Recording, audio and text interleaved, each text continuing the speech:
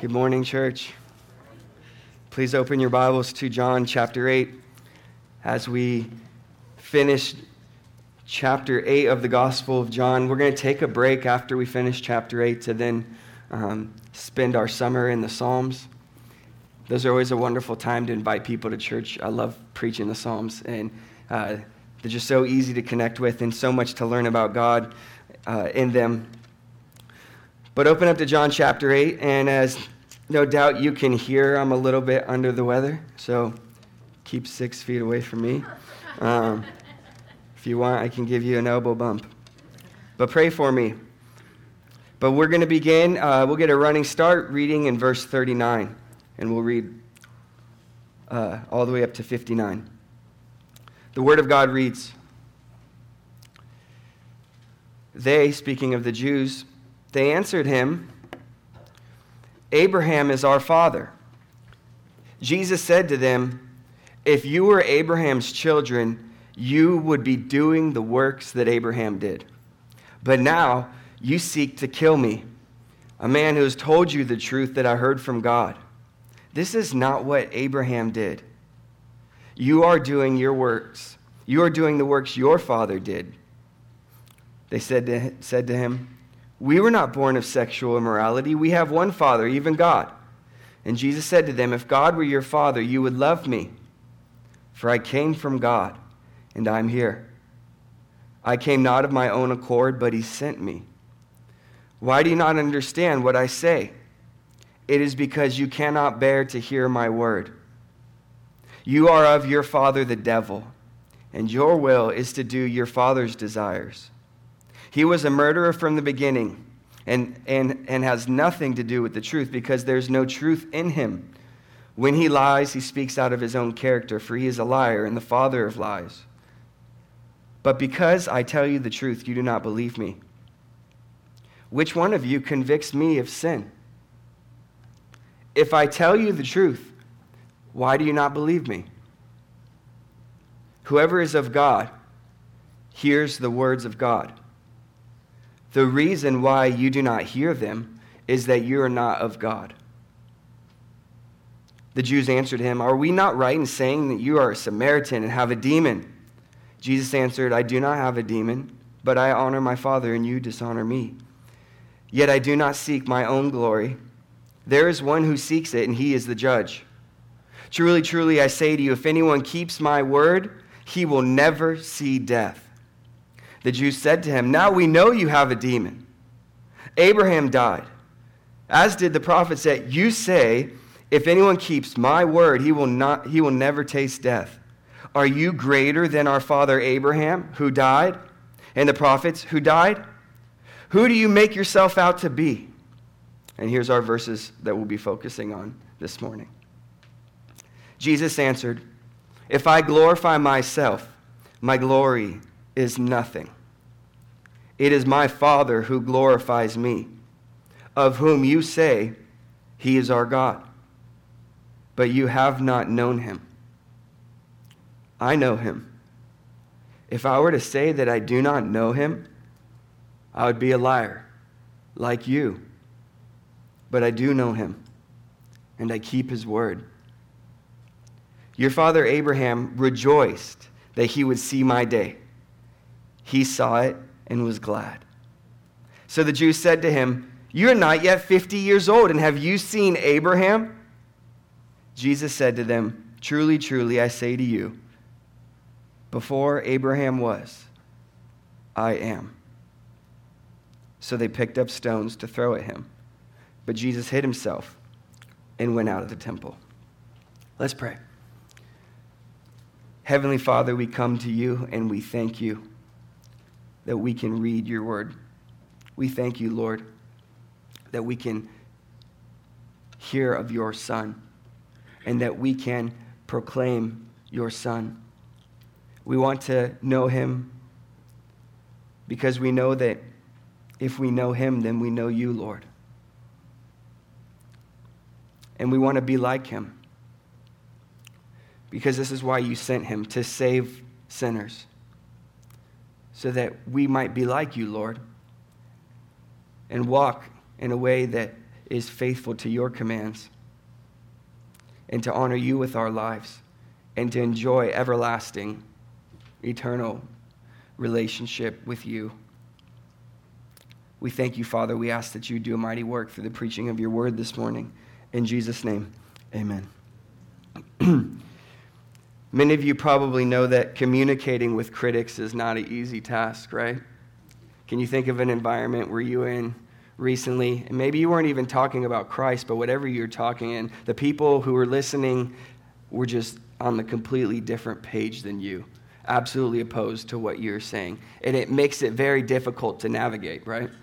How much more even, probably some of you have been in those conversations when you're actually trying to share Christ with people and you're experiencing that same sort of contentiousness. And we see Christ here, who I think is the master of communication, communicating to people who, verses earlier, they seemed to like what he was saying, but then as he continued to keep speaking, they totally turned on him. And this is why in John 2, Jesus didn't entrust himself to men, because he knew the hearts of men. But Christ is an amazing example of a person who communicates to critics. It's not an easy thing. Most of us don't do that well. Most of us, as soon as the tension rises and people are set against each other, we just want to escape rather than faithfully communicate Christ. Communicating with critics is not easy. Can you guys think for yourselves of the first person, maybe if you didn't grow up in a Christian home, for those of you who didn't grow up in a Christian home, can you think of the first person who's tried to share Christ with you? And what you thought of that person? One of the reasons we should communicate with critics is because critics oftentimes end up being Christians. Most of you probably know Larry Keller, who was in our church for a number of years. He passed away a few years ago. But Larry used to pick my brother up first, and some of their friends from El Segundo to drive them to youth group on Thursday nights. And my family's first impression of Larry was like, this guy's weird. You're like, and I remember my dad even thinking, like who's this 40-year-old guy who wants to hang out with my junior hire? And just there's that initial what's going on here? Why would you want to do that? And really, Larry just wanted to communicate Christ. And the reason that I bring this up is because it's so easy for us to be critical and contentious toward a person, and it's completely misplaced. And we were wrong about it. Would you guys admit that you've been wrong about some people? Your initial assessment and judgment of people based on either a few things they heard or what other people told you led you to think a certain thing that was actually not the case at all. Totally mischaracterized them. And as you got to know that person or hear them or hear them themselves share about themselves, it totally showed that you are way off. This is why we communicate to critics. And this is why it's good news that us who are hearing this passage this morning and who haven't believed in Christ can see. I hope that you will see that what you thought of Christ was off. And that after hearing what Christ has to say about himself, that you will hear him, you will believe in him, and that it will make an eternity of difference for you. And my hope is that for the believers that are here who are wondering, how do I communicate Christ in places of contention to people who are critical? I hope that you will follow Jesus' example. And so the main idea here is in John 8:54-59. We see three qualities of Christ that should lead us to believe in him and seek to be like him as we share him with crowds who are contentious and critical today. I'm not going to give you all those three up front, so I'll make you work for them. They're left blank on your notes there. But the first one is this. The first quality of Christ that we see here is that he is humble. He is humble. Look at verse 54 with me. In verse 54 of John chapter 8, we see the Lord Jesus respond when they say, "Who do you make yourself out to be? Are you greater than our father Abraham?" You know, Jesus could be like, "Heck yes, I'm the best. The best there ever was," right? Like, I'm the greatest thing that ever existed. But that's not how Jesus responds. Jesus is humble. Jesus says, "If I glorify myself, my glory is nothing." And you can tell just by the way they're asking the question that they're almost setting him up to try to make some, compare himself to Abraham, like the greatest forefather of the Jewish faith. But Jesus doesn't take the bait here. He assures them, "Look, if I make this claim, I know it's going to drive you all crazy." But he assures them that he's not just out to say stuff to try to make himself appear greater than he is, or to try to elevate himself in any way, or to try to compare himself and tear someone else down so that he can build himself up and be seen as something greater than he is. No, he's humble. He's humble. And I think that one of the things that is crazy is if Jesus is who he says he is, and he came from heaven, and he's here, and he created, through him, all things were created. Like he's even the creator of Abraham and you and I, according to the scriptures. If he is what John chapter 1, verse 1 to 3 says he is, that he was in the beginning, the Word was with God, and the Word was God, and that all things were made through him, then how do you share that with people in a way that doesn't come across as being proud and arrogant? That's a challenge, right? And yet, I think Jesus does that well. He's humble. And one of the reasons that Jesus can make extraordinary claims about himself is that they're true. He says in verse 12, "I am the light of the world. Whoever follows me will not walk in darkness, but will have the light of life." In verse 23, he said, "You are of this world. I am not of this world. And I told you that you would die in your sins, for unless you believe that I am he, you will die in your sins." And he says, "If you abide in my word, you're truly my disciples, and you will know the truth, and the truth will set you free." And Jesus says, if God were your father, you would love me, for I came from God, and I am here.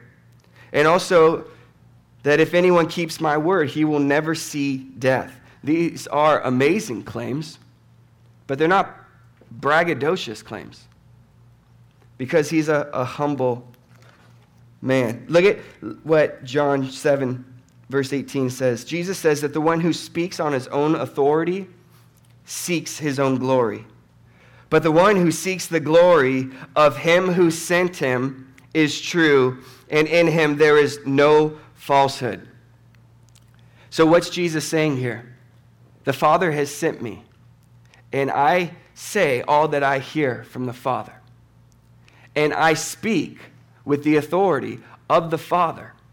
And so Jesus' humility is seen in the fact that he is not seeking to just say a bunch of stuff and do a bunch of stuff that brings glory to himself, just whatever he feels like, and thinking these people just need to know how great I am right now, every second. No, he's listening to the Father.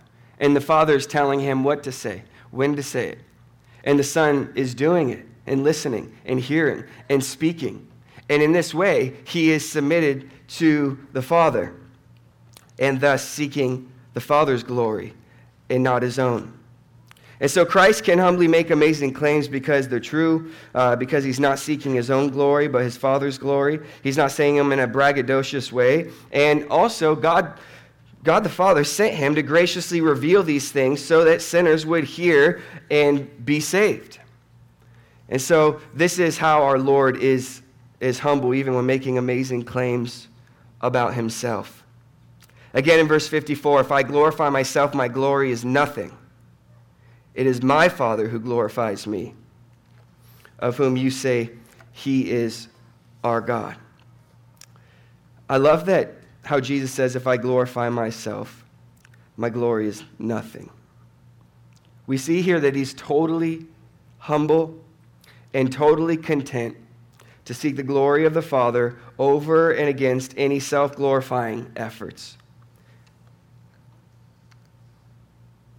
When you think about some people, have you ever met somebody whose father was famous? There's kind of like could be a desire in the son. I want to achieve the same greatness as my father. And so they can do and say and act in ways where they're trying to, get that glory for themselves. Where it's like you're prideful and you're straining. You're just after vainglory, and it's just obvious, and nobody wants to be around a person like that. Or if you could think of a father who is famous, and he wants his son to be famous, even if his son's not really that great. The father could maybe be tempted to, hey, I'm going to make up stuff about my son, so that he's seen in the same light as me. None of that is happening with the Father and the Son. None of that is happening with God and with our Lord Jesus Christ. The Father loves the world and sends the Son. The Son humbly comes and does all that the Father wants him to do and humbles himself to the point of death, even death on a cross. And it says that, therefore, God, in Philippians chapter 2, highly exalted him and gave him the name that is above every name, that at the name of Jesus every knee should bow in heaven and on earth and under the earth, and every mouth confess that he is Lord. That is amazing. That's his humility. His humility even to the point of death, saying, whenever the Father wants to exalt me, that's when I'll be exalted, and I'll be patient and content and wait until that time. We need to take note of this because there's nothing that is more obnoxious to people than encountering someone who wants to talk to them about Christ who's prideful.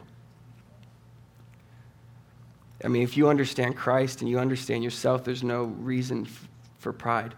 Grace strips all pride away because it's not by our works.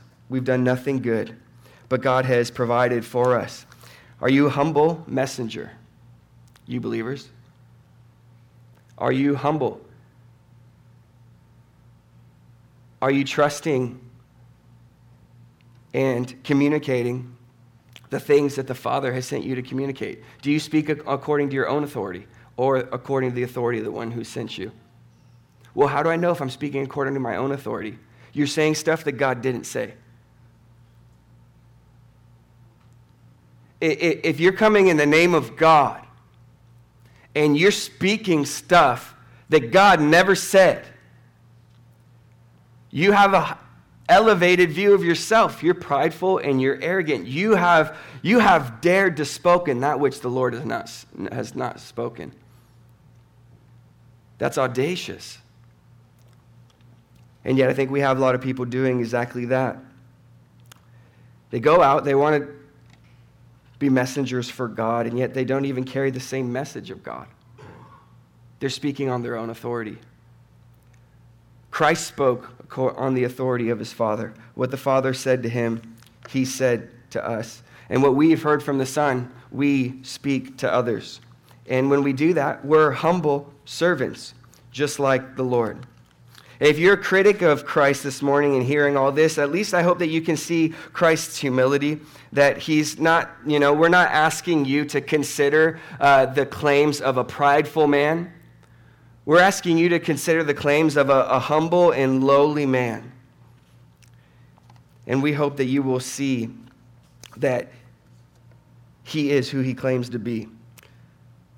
This leads to our second quality of Christ that we see in our passage that should lead us to believe in him and seek to be like him as we share him with crowds that are critical. And this is that he is holy. He is holy.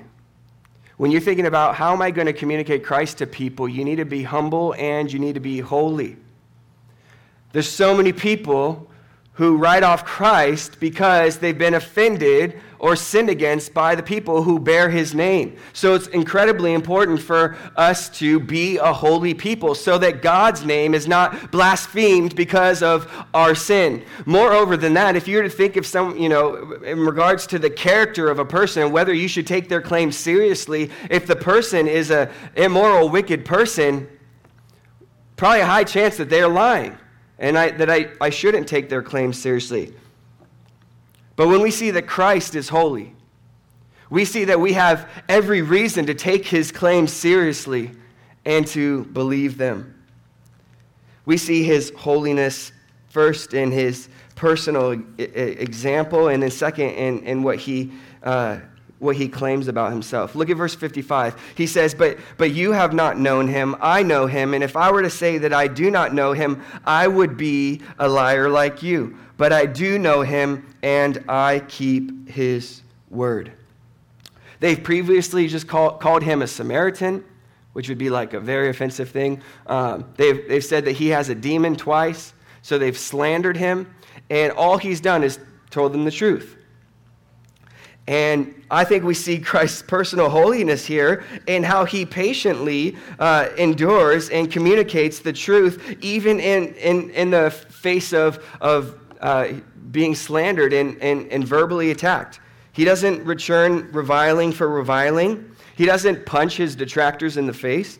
And he doesn't pull out a sword and cut off their ear. He just simply denies their charge. That's how you de-escalate things. When someone says, you have a demon, you say, I don't have a demon. When people slander you, just know that's not true. He says, I honor God, and you dishonor me. And it's interesting, when he was called a Samaritan, he doesn't say, no, I'm not a Samaritan. So you might not even have the time to deny all the charges. But you can deny the charges and simply move on, keep going. There's more important things to talk about. Stay on topic. They imply that Jesus is trying to glorify himself, and he denies it to move on to speak the truth. And the truth is that he knows the Father, and they don't. And that leads us to another consideration in regards to his holiness. Those who are holy are set apart. And God is set apart in a way different than his people who are saved are set apart. But to be set apart and to know God and to be God's is to not be of the world, and is to be different, and is to enjoy a status and a relationship and a privilege that others do not. And so that's why there's this separation. And Christ here communicates in ways that show that he is holy. He's holy, distinct, and separate from those he's communicating with. Notice in verse 42, Jesus says, if God were your Father, you would love me, for I came from him and I'm here. In verse 39, he said they would, if they loved him, they would do the works. If they were children of Abraham, they'd do the works of Abraham, but they're seeking to kill him. And so the obvious fruit of being holy and being set apart, actually knowing God, as opposed to thinking you know him and not knowing him, is what Jesus says in verse 55. I know him, and I keep his word. I keep his word. There's a lot of people, you guys, that say they know God. A lot of people. Even a lot of Jewish people saying they know God.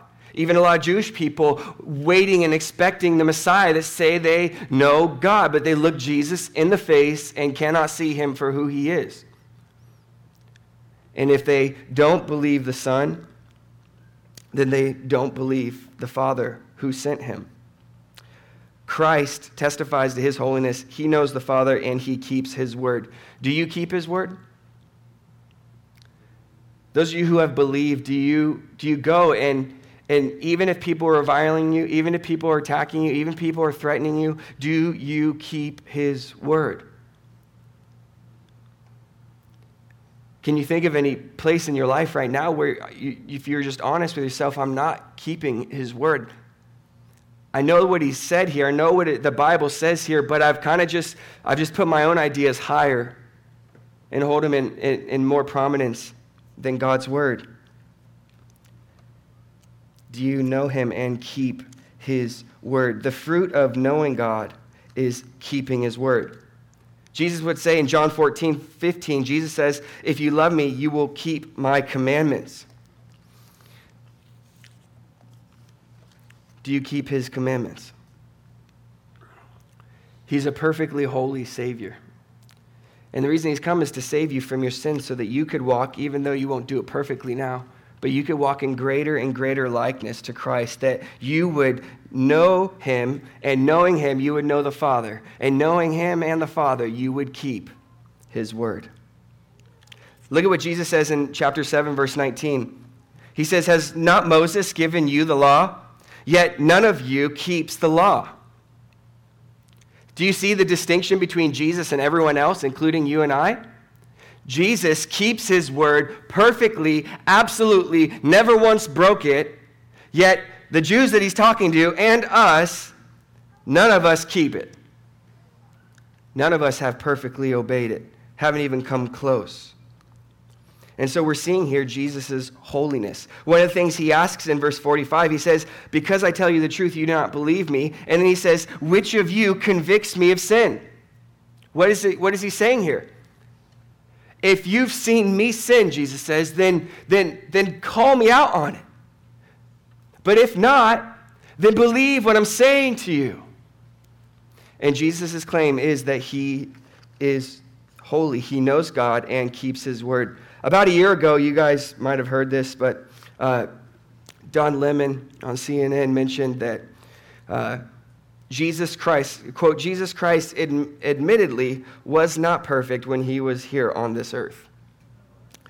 And, praise God, we don't get our theology from the evening news, CNN or Fox News, thank you very much, for that matter. We get it from Jesus. But if we look at what Jesus is saying, I know him and I keep his word. Which of you convicts me of sin? Back in verse 28, he who has sent me is with me, has not left me alone, for I always do the things pleasing to him. What do we see? We see that he is holy.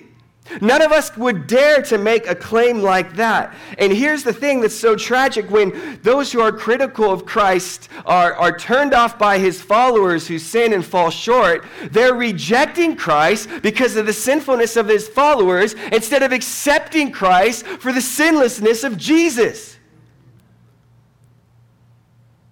He's perfect. Go to him. Don't miss out on eternity with God and with his Son because you think that Christians are hypocrites. Run to Christ, look at Christ, and see if there's any hypocrisy in him. And if there is, then reject him. But if there's not, and I don't think that you're going to find anything, then embrace him and believe in him. He is perfectly holy. And here's the good news. Because he's sinless, because he's holy, Isaiah 53 says that he could be wounded for our transgressions, crushed for our iniquities. Upon him the chastisement that brought us peace was laid, and by his stripes we are healed. All we like sheep have gone astray. We have turned everyone to his own way, and the Lord laid on him the iniquity, the sins of us all. Down in verse 11, the righteous one. Jesus is the righteous one, absolutely, with no sin. The righteous one, my servant, will have many be made accounted righteous and shall bear their iniquities. Just as an animal without spot or blemish was required under the Old Testament sacrificial system as an offering for sin, so Jesus came, and John the Baptist called him out and said, behold the Lamb of God who takes away the sin of the world. There is no hope for you or I or any Christians if you don't have a Savior who is sinless. Can a sinner take away sin? Absolutely not. But yet, Christ, who is perfectly sinless and conquered sin and obeyed at every step, conquered death and always did what was pleasing to the Father, and who the Father glorified as Jesus had humbled himself to the point of death on the cross. That is why we have a great hope this morning, because he's a sinless Savior. And we should know him, and we should believe his word. This leads then next to, not only do we see his humility and his holiness, but also his honesty. His honesty. So when you're engaging with critics, are you humble? Are you holy? And last, are you honest? Look at what Jesus says, some hard things here. And if Jesus was just like some person who's trying to like gain a big following from himself, these aren't the kind of things you say to gain a big following. Look at verse 55. He says, but you have not known him. I know him. And if I were to say that I do not know him, I would be a liar like you. But I do know him, and I keep his word. Jesus assures us that he is speaking the truth. He never lies. We see him saying in chapter 8, verse 32, that the one who abides in his word will know the truth, and the truth will set him free. In verse 40, that I have spoken you the truth that I heard from God. Verse 45, I spoke to you the truth, and you would not believe me. Verse 46, if I speak the truth, why do you not believe me? Jesus is saying hard things of the crowd, which has caused them to be critical of him. And he knows that the more hard things he tells them to answer their questions or their accusations, the more things that they have potentially to use as ammunition to reject him. But at the same time, he is revealing true things about himself that people can also hear and heed and humble themselves and learn and be amazed and humble themselves before him. And so he's saying, he is speaking the truth. He is honest in a bunch of areas that I think that a lot of times when we're intimidated by people or by a crowd or just want to please them and want to be man pleasers, that we're not willing to be honest in these areas. We kind of fudge the truth or go light because we care too much about what they think about us. So gospel that should be clear ends up being muddled, and things that Jesus was honest about, we kind of come across as not straightforward. Jesus was first honest about his relationship with the Father. He said that I know him and I keep his word. His relationship with his Father is unique. That's why he calls him my Father. And that's why he calls him his Father. I won't go that way. But his relationship with his Father is one unique. It's one that began from eternity past, and which disturbed his listeners because of how unique and how special the way he spoke about his relationship with the Father was. Second, Jesus was honest about their spiritual condition. He said in verse 21 that you will die in your sin. And also 24, unless you believe that I am he, you will die in your sins. And also in verse 34, everyone who sins is a slave to sin. In verse 44, you are of your father the devil, and your will is to do your father's desire. And now in verse 55, you say he is our God, but you have not known him. Jesus is honest about the critic's spiritual condition. A lot of us, I think, when we begin talking with people, we kind of want to avoid saying anything bad, anything that would sound, like we're prideful or condemning other people, or anything that someone could, claim that we're being holier than thou or anything like that. But in the process, we become dishonest, and we don't speak the truth about our natural condition before Christ. It's a condition of spiritual blindness, spiritual deadness, dead in our sins and under condemnation and wrath. And if nothing changes, then we'll endure that wrath and condemnation forever. As a good doctor, Jesus does not he does not sugarcoat it, but he diagnoses the soul. He has a unique relationship with the Father he's honest about. And he also is honest about the critic's spiritual condition. This leads next to Jesus being honest about his identity as the Messiah. Look what Jesus says here. He said, Abraham rejoiced to see my day. He saw it and was glad. You might be thinking, what does that have to do with the Messiah? Abraham rejoiced to see my day. He saw it and was glad. This is an amazing claim that Jesus makes. And ultimately, there's some different ways people have argued for what is being said here. Some have said that, and this is according to old rabbinic Jewish tradition that Abraham was shown the future by God, including the coming day of the Messiah. And so there's some debates on what exactly was shown to him. But nonetheless, there's this Jewish tradition that God showed Abraham the future, which would include the future coming day of the Messiah. Secondly, some have argued that Abraham's rejoicing and seeing it and was glad refers to his soul in heaven that rejoiced when Jesus was born in Bethlehem. And then third, which I think is probably the sense that we should take, is when Jesus says that Abraham rejoiced to see my day, he saw it and was glad. He saw in his earthly life and was full of joyful expectation for the coming day of the Messiah according to the promises that God had given him. And he saw it by faith and was glad. In Genesis chapter 21, verse 12, God told Abraham, through Isaac shall your offspring be named. And so I think it's very clear to Abraham that the Messiah would come through Isaac.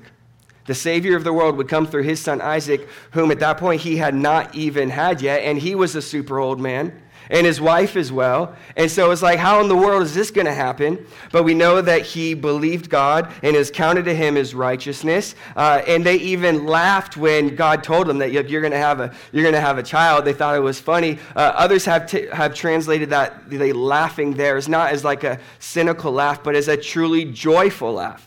And that could be possible.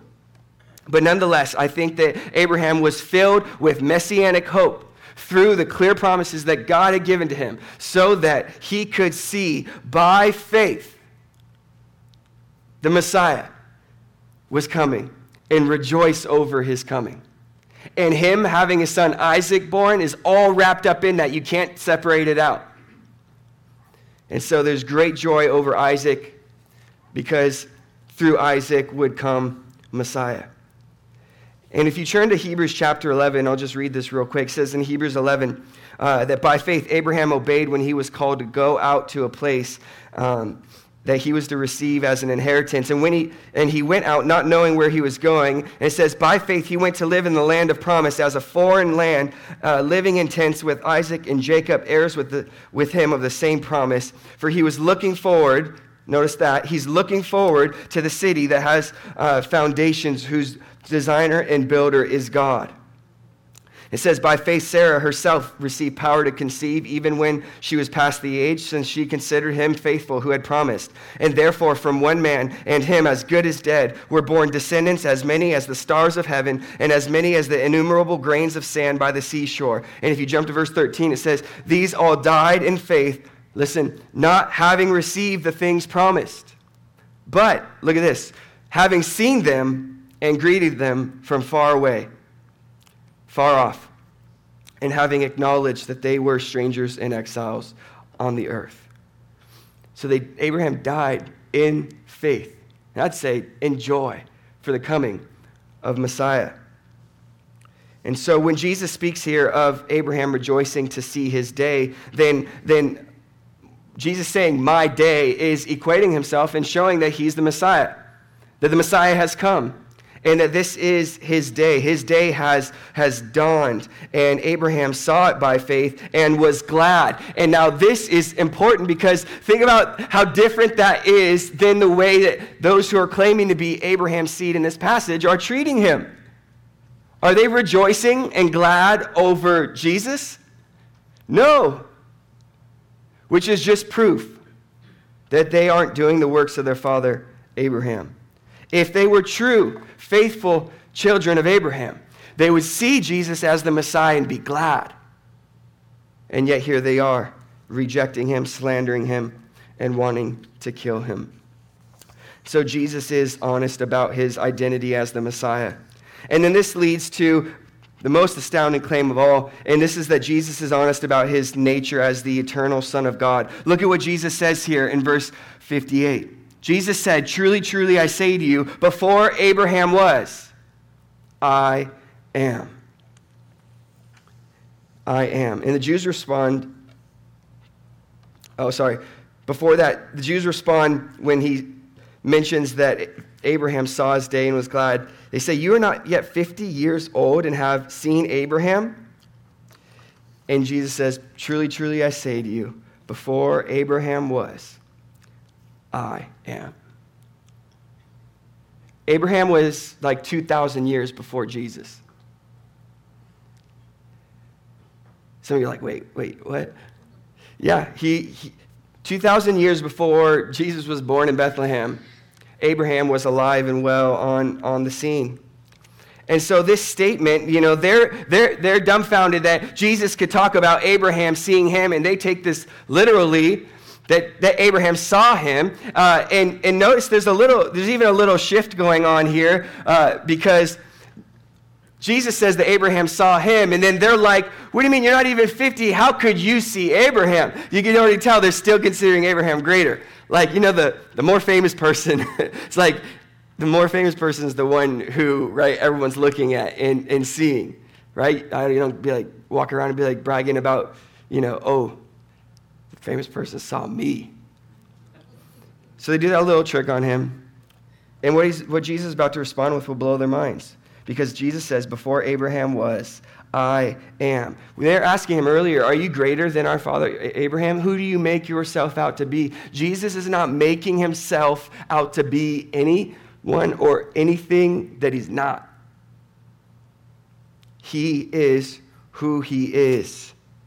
And he says, before Abraham was, I am. Which shows us that at the very least, before Abraham was born, or was created, or came into this world, Jesus is saying that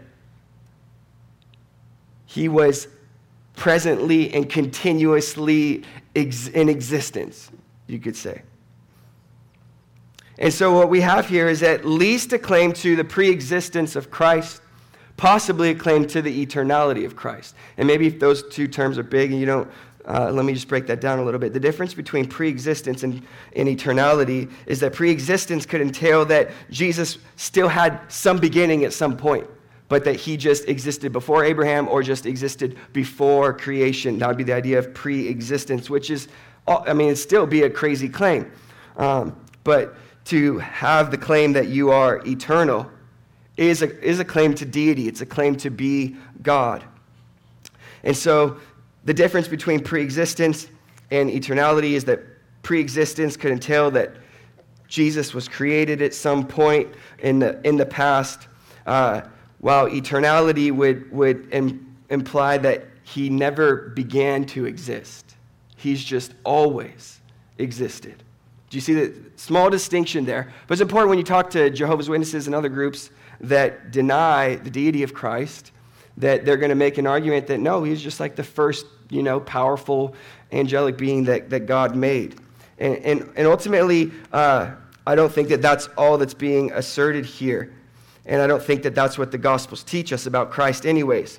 And now, why do I think that? Why do I think that when Jesus says, before Abraham was, I am, that this is actually a claim to eternality and also thus a claim to his divinity? Is one, in John 5:8 and John 10, we see them wanting to kill Jesus. And in both of those passages, it's because it's very clear they claim that he's making himself equal with God. In John 5, it says, this is why the Jews were seeking all the more to kill him, because not only was he breaking the Sabbath, but he was even calling God his own Father, making himself equal with God. And in John 10, I and the Father are one, Jesus says, and the Jews picked up stones again to stone him. And they say, it's not for a good work that we are going to stone you, but for blasphemy, because you, being a man, make yourself God. Later in John 19, before the Roman officials, we have the Jewish leaders saying, we have a law, and according to that law, he ought to die because he has made himself the Son of God. And so in all these different cases where they want to murder Jesus, they want to murder him for blasphemy, which if they're intending to murder him for blasphemy, then I think in our passage, when they pick up stones, they're doing the same thing. And so they're whatever Jesus said, they're hearing as a claim to an attribute or an action that only God can do and have. And so rightly, if he was not God, that would be blasphemy. But since he's God who has come in flesh, it's not. It's just the truth. Another thing that we can notice here is the difference, if you were to look at the difference of the verbs being used. One commentator points out the present tense is remarkable, both because it emphasizes the ageless open-endedness of Christ's existence and because it brings out the continuity between his incarnate life and his pre-incarnate past, meaning his life in the flesh in his life before he took on flesh. Another commentator says there's a contrast between Abraham as a created being and our Lord as the uncreated, self-existent, eternal God. And I think if you were to look closely at the prologue, you would see that we've been prepared for this. In the beginning was the Word, and the Word was with God, and the Word was God. And then you see that both of creation and of John, who it says there came a man from God who was sent from God, whose name was John. Both of those use the same verb that's used to describe Abraham's coming into existence, and it's juxtaposed with a different one that implies ongoing, ceaseless existence. And so and that's captured for us when John the Baptist says this. In verse 15 in chapter 1, he who comes after me ranks before me because he was before me. John the Baptist was 6 months older than Jesus. And he would say that he came to testify to one coming after him that ranks way far above him because he existed before him. How could Jesus exist, before John the Baptist, who is 6 months older than him? And John the Baptist says, I'm not even worthy to untie the strap of his sandals. Like, I'm less than a slave compared to him. That's not just what 6 months difference makes in your life. There's more going on there. And the point is that Christ is eternal. He has always been. Being God, he has no beginning and no end. He is the eternally existent one. Later in John chapter 17, Jesus prays, "Now, Father, glorify me in your own presence with the glory that I had that I had with you before the world existed." Jesus enjoyed that perfect glory, God the Son enjoying the perfect glory of the Father before the world ever existed. And so when Jesus says, "I am" here, I do think that this is a claim that's showing his divinity. It became very common. If you read Isaiah 40 to 48, you'll see that the statement "I am" is repeated by God over and over again, and it's used to express that, quote, God is the eternally self-existent being who alone is sovereign and omniscient and omnipotent, in contrast to the idols and false gods, as one commentator put it. And so we see, if you look at Isaiah chapter 41 real quick, just to give you one example. If you turn to Isaiah 40, we can see here. Isaiah 41, verse 4. "I, the Lord, the first, and with the last, am He." If you jump over to 43, we can see more of the same thing. The "I am He" is the "I am" statement. In chapter 43, verse 10, he says, "You are my witnesses, declares the Lord, my servant whom I have chosen, that you may know and believe me and understand that I am, or I am He. Before me no God was formed, nor shall there be any after me. I am the Lord, and besides me there is no Savior." Jump to verse 25 of Isaiah 43. I am He. That's the "I am." That's actually repeated twice in the Greek translation of that is ego eimi, which is the same thing that Jesus is saying in the Greek in our passage when he says "I am." And so I am He who blots out your transgressions for my own sake and will not remember your sins. And so this gets repeated over and over and becomes a way that God describes himself as the eternally always existing, self-existent God, and that he's the only God. And I think Jesus is very much employing the same thing and showing that he is eternal as well. This is reminiscent of the "I am" statement in Exodus chapter 3 when God sends Moses. And to deliver the Israelites. And they ask, what am I going to say? Who sent you? And he says, tell them that I am has sent me. And and some people, there's a lot I could get into with this. But ultimately, I think it's fair to say that Jesus, when he uses the I am statement, is certainly pulling on these different texts to emphasize his own eternality, not just merely his pre-existence. Lastly, to support that too, would be two important prophecies, and one in Isaiah 9 that you guys are familiar with. It says, "For to us a child is born, to us a son is given, and the government shall be upon his shoulder, and his name shall be called Wonderful Counselor, Mighty God, Everlasting Father, Prince of Peace." And this Messiah who's going to come 700 or so years after Isaiah is called Everlasting Father, which indicates that he is going to be eternal. And also Micah 5 verse 2 says that the coming ruler, O Bethlehem Ephrathah, who are too little to be among the clans of Judah, from you shall come forth for me one who is to be ruler in Israel, whose coming forth is from of old, from ancient days. And so the idea here is Jesus claiming that he's before Abraham fits perfectly in with these messianic passages that emphasize the eternal nature of the coming Messiah. And so he is none other than the divine Son. And this is important because if Christ is eternal, then he's way greater than Abraham. Way greater than Abraham. And if he's eternal, hear this, then he can give eternal life. Let me break this down for you guys as simply as I can. You don't bring your car to a dentist. You don't, right? And you don't bring your root canal to a mechanic. That'd be bad news. So why would you go for your need of eternal life to anyone who is not claiming to be eternal life? Christ is claiming to be eternal life. The prologue says that in him was life, and this life was the light of men.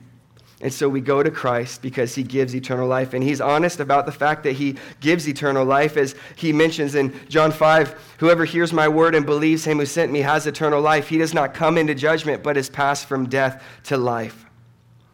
None of that could be possible. Christ could not give eternal life unless he was eternal life. And that's one thing that we need to be faithful to proclaim. And so when you think about communicating, be humble, be holy, be honest. Be honest about Christ's special relationship with the Father. Be honest about people's spiritual condition. Be honest about Christ as the messianic identity, his unique nature, divine nature as the eternal Son of God, that he alone is the one qualified to give eternal life. Be honest about all of those things, even if it results, as it does for Jesus, in rejection and slander and attempted murder. This should encourage you because the greatest communicator of all time, communicating himself to his critics, did not win them over. Verse 59 says, they picked up stones to throw at him. But Jesus hid himself and went out of the temple. He didn't win them over. They actually heard it all and wanted to kill him anyways. That'll happen to you too. And that shows us that the goal isn't only to try to win people over, but there's one more fundamentally than that, one more fundamental goal than that. It's the glory of God and me doing what God has told me to do, which is to go and to preach and to reveal his Son, communicate his Son. That's my goal. The rest is up to God. God has to perform the miracle. I cannot change the heart, but I can preach his Son. And he has told me that through the preaching of his Son, that his Spirit moves and awakens and redeems and regenerates and saves people. And others, it just removes excuses for their condemnation, and it further solidifies them in their condemnation. That's why we are the aroma of life to some and of death to others. So I hope that wherever you find people contentious and critical of Christ, that you will be a humble people, a holy people, an honest people, just as Christ was. And if you're here and you haven't believed in Christ, I hope that Christ's humility, his holiness, and his honesty about all these things would convince you to take his claims for real and to believe in him and to turn from your sin and find that he is eternal life, and he gives eternal life to all who will come and believe in him. Please don't leave this morning without doing that. He welcomes you in his grace and in his mercy because of his blood shed for you to come to him and enjoy eternal life because he is eternal life. Lord, we thank you. We pray, God, that you would make us bold witnesses to these truths. Thank you for revealing your Son to us, and for many of us, Lord, changing us from critics to Christians through people you sent in our lives who faithfully contended with us and preached Christ. Even when we thought they were weird, even when we thought that they were brainwashed, confused, you used them, Lord. And so we thank you. Help us to be faithful to this task, no matter what happens to us. In Jesus' name, amen.